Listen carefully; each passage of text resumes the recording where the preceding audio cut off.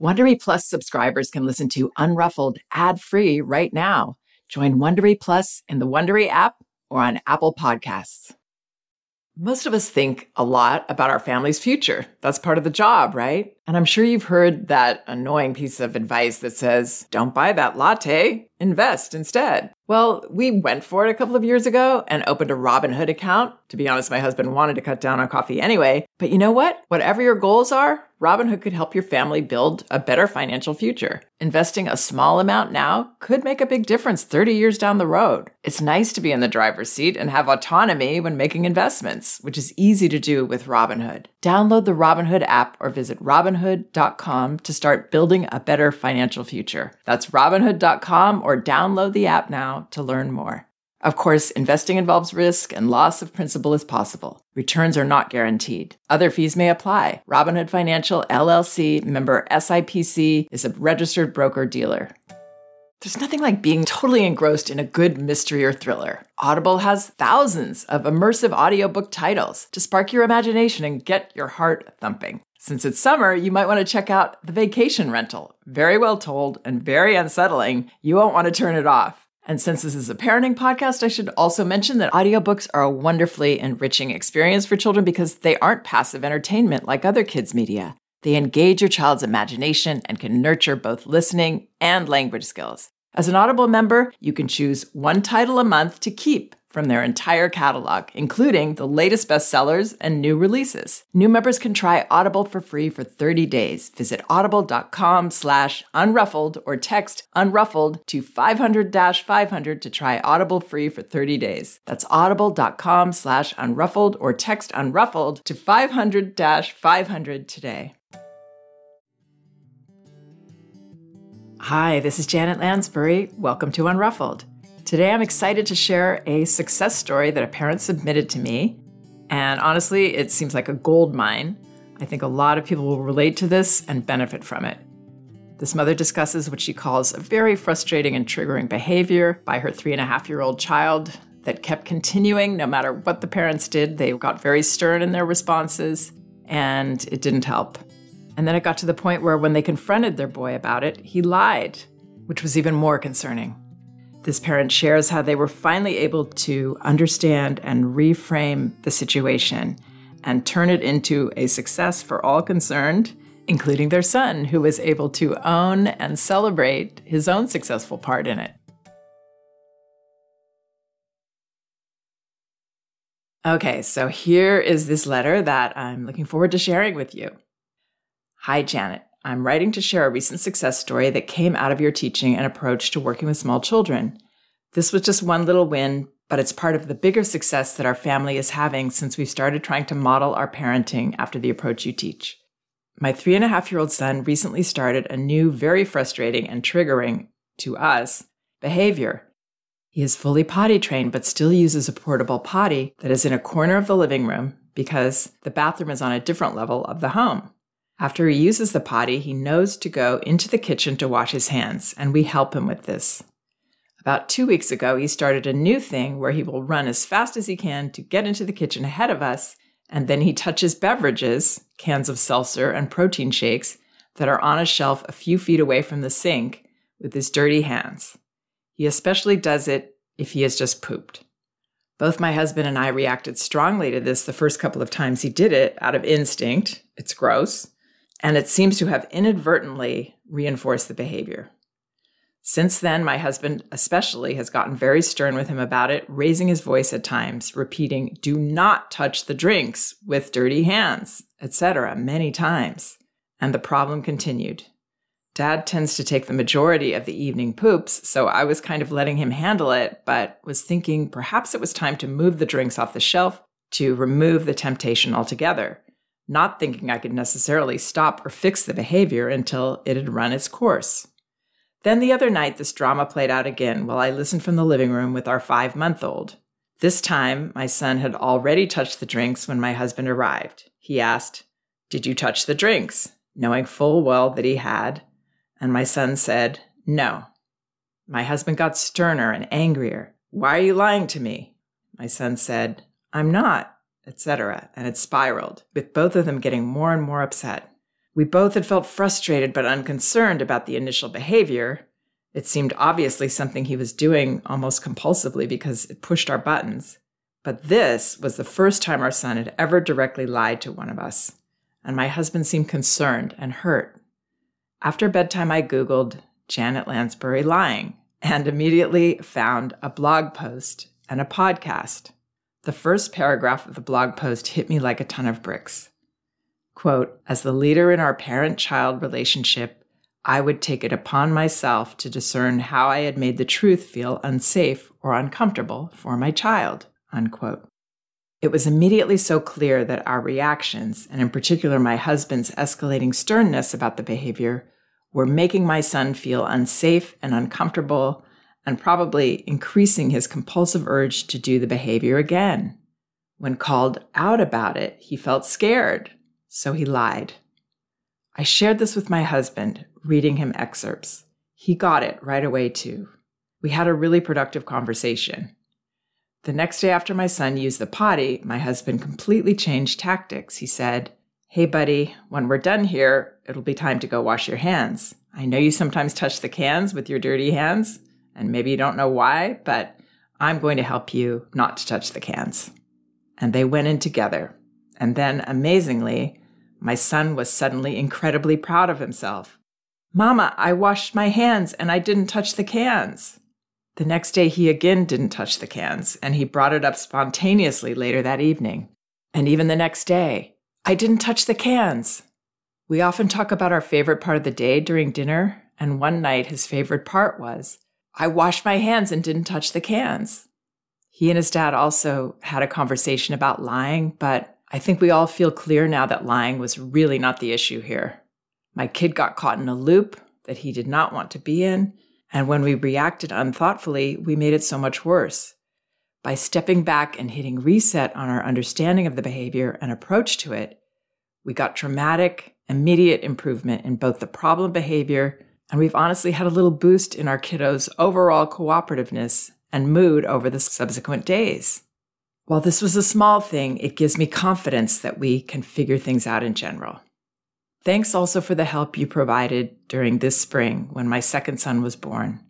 My oldest had a very, very hard time. He never expressed anger or negativity toward the baby, just aloofness. And he seemed very, very sad and was very, very difficult to handle for about 2 months. Daily, enormous, explosive tantrums, extreme defiance, and a general sour mood all day and night. Initially, we were tired and frustrated by him, and I think I was distracted by worries that he was a sad kid. Daycare and some family members started viewing and describing him as having behavioral problems, tantrum problems, etc., basically being a troubled kid, and I honestly started to wonder also. But then, thank goodness, I got back on the unruffled wagon, and it helped to reset my approach. I reflected on all he'd been through over the past year. Besides his new brother, he'd lived with his grandparents for 2 months in spring 2020 during the pandemic because my husband and I were on the COVID front lines. Then those same grandparents had moved across the country, and he didn't see them for over a year. Then I got pregnant and didn't feel well for several months. When it hit me how hard his year had been, I literally wept for him a bunch of times. We are so lucky to have been safe and secure, and we have a lot of privilege and good things in our lives. But I realized that from his tiny perspective, that didn't mean life was easy. I couldn't believe how blind to his burdens I'd been.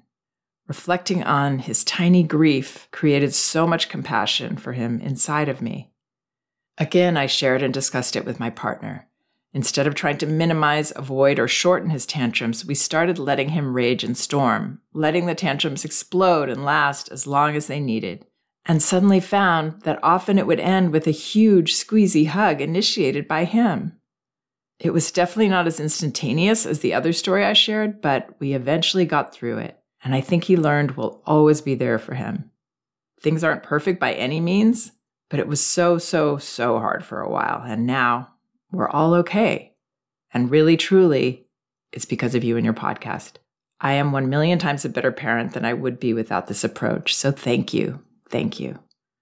Wow. So these parents blow me away because of their openness, because of how quickly they were able to shift. That's not typical. Everything they were going through, I can relate to, and I'm sure a lot of parents will. The way they were perceiving their son and his feelings and his behavior, it is par for the course for almost every parent I've worked with, including myself.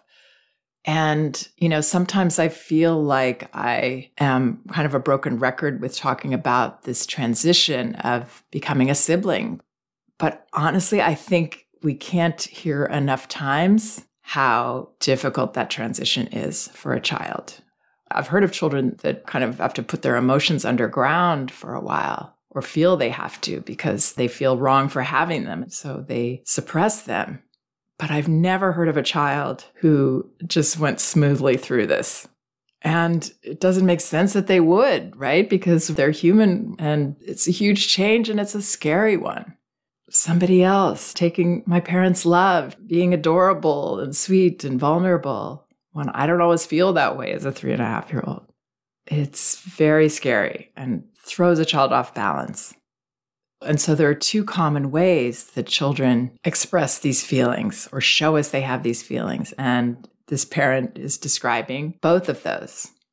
The first is these strong, overwhelming feelings that can seem to come out of nowhere. And the second is, I'm just a little out of myself and I'm doing these kooky things. I'm off balance. I can't control my impulses. I'm thrown off. And as his parent says, there's been other changes in his life too. So yeah, it makes sense. And I guess the reason I keep emphasizing that is that it's so common. So many of the parents that reach out to me, this issue is behind it. Some kind of major transition, and often it is the transition to a new baby in the house. And this little toddler at 3.5 is still kind of a baby himself in terms of his ability to understand what's going on with him and definitely to have that self-control and emotional self-regulation. Almost impossible in a time like this for a child this age to behave calmly and the way we want him to all the time. So the first thing I want to talk about, well, first I, again, laud these parents. They're very insightful. They're obviously open-minded, willing to, self-reflect, consider all of that flexibility and openness and really the self-compassion it takes to let ourselves go there is really important and can be challenging for a lot of us. So all of that is what made it possible for the parents to make these changes so quickly, or even in the time that they did. And let's talk first about the behavior with the dirty hands. So yes, the parents were seeing this, as most of us would, as this annoying thing. Why does he keep doing this? But even then, she said they'd realized that they were probably making it worse because they had these very normal instinctive reactions to what he was doing. Then their child is feeling that, what she calls frustrating and triggering to us, which is making him more uncomfortable and making it harder for him to control this impulse. It's like he doesn't want to keep going there, but he keeps going there, right? So it sounds like this little boy's dad, yeah, he's doing normal things, like getting more and more stern, right? What's the matter with this guy? It's not like we're asking him to do something difficult, but right now in this moment, it is difficult. It's impossible. In fact, he's showing that it's almost impossible for him to stop this. So then the whole situation got amplified when the dad asked, "Did you touch the drinks?" knowing full well that he had. And she says, "My son said no." My husband got sterner and angrier. Now our child's lying to us, right? That feels really scary and bad because we're seeing it that way and we're trying to approach the situation with reason. But behaviors in young children, those kinds of concerning behaviors, are very seldom anything to do with our child being in a reasonable place. In a reasonable place, he wouldn't do that. I mean, there's no joy in it. There's no fun in it. Children don't want to annoy us and feel like we're against them. That's really scary. What they do want is to be seen and helped in their awkwardness, in their impulsivity, in their overwhelm. And that's what these parents came to ultimately. And this mother nails it here. She said, Our reactions were making my son feel unsafe and uncomfortable and probably increasing his compulsive urge to do the behavior again. When called out about it, he felt scared, so he lied. The fact that these parents are both working as a team here is also incredible, that they are discussing and uniting in what they're doing, and not every parent has a partner like that, I realize. So this is an incredibly positive gift that they do have that. If a parent doesn't, then they can still be that parent that does see the child. Even if the other parent doesn't, to have one parent that sees you and wants to help is enough.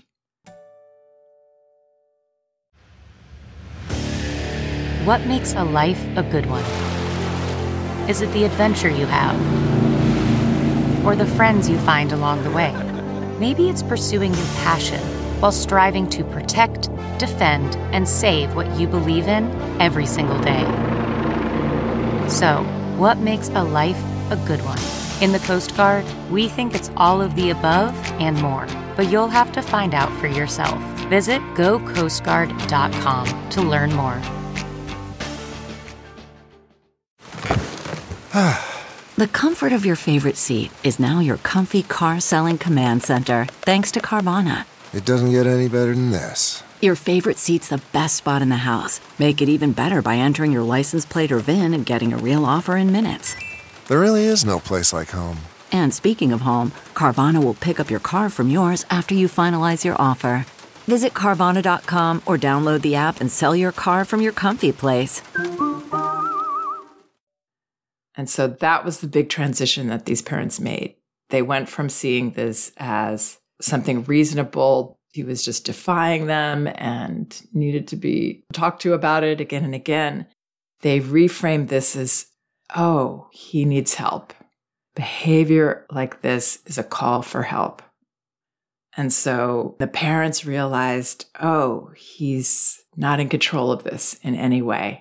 There's too much energy around this. There's too much discomfort around this behavior, and he can't stop.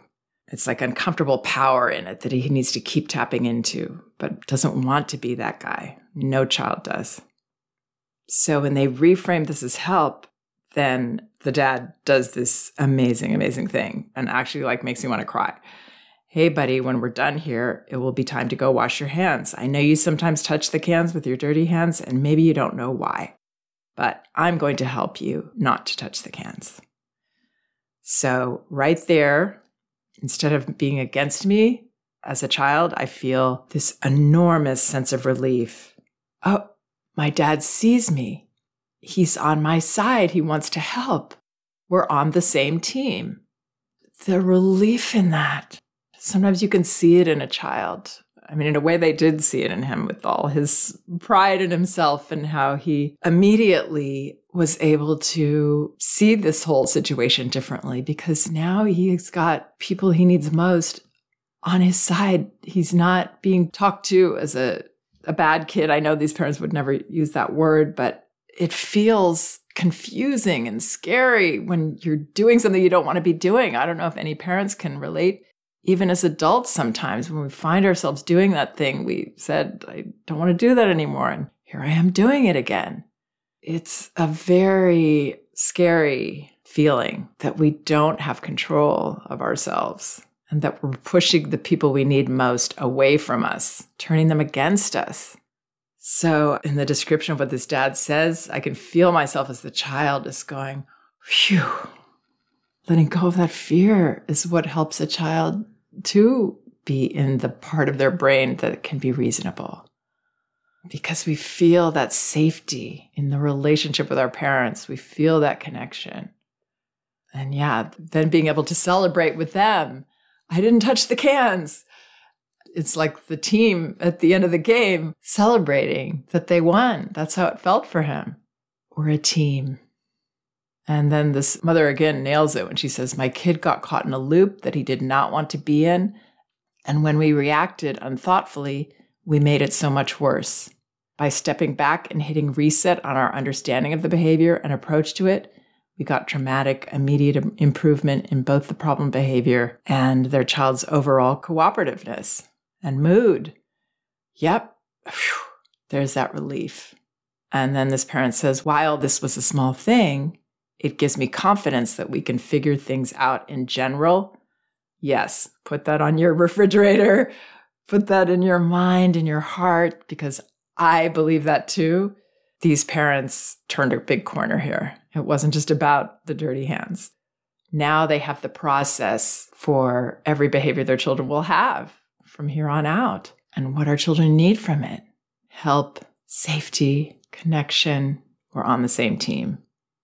So just talking a bit about this other part that she shared about the emotions. Yeah, so again, I totally relate to this parent feeling tired and frustrated by her son because he had this aloofness. He seemed so sad. And that just cuts us up, right? That we've had this other baby and now our older child is sad.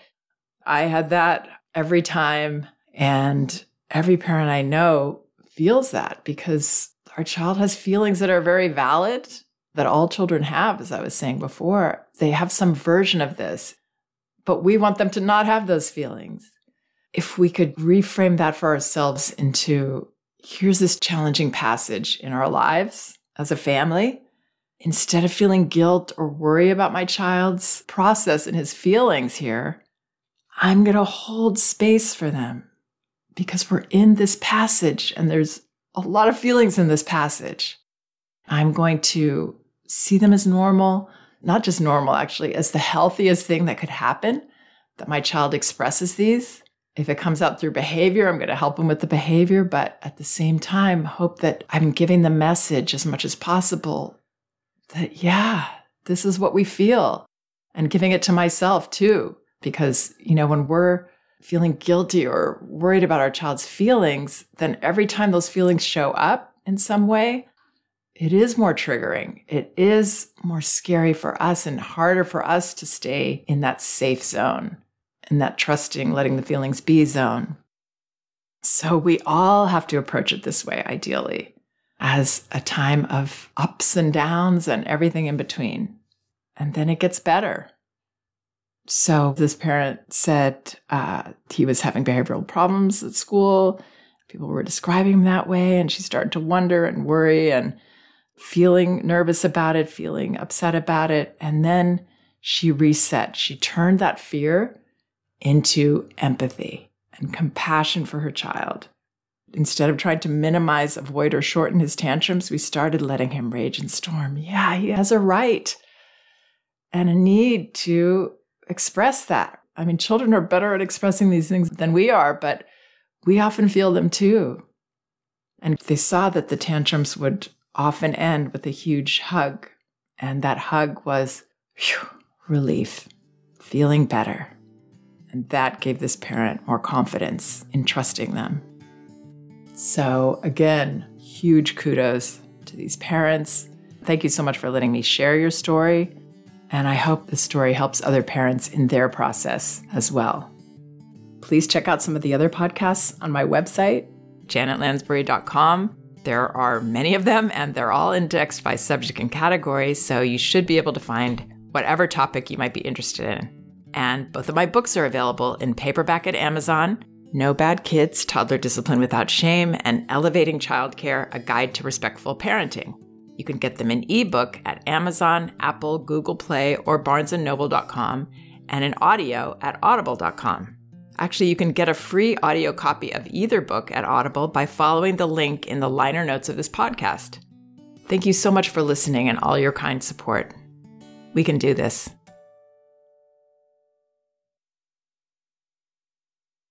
If you like Unruffled, you can listen ad-free right now by joining Wondery Plus in the Wondery app or on Apple Podcasts.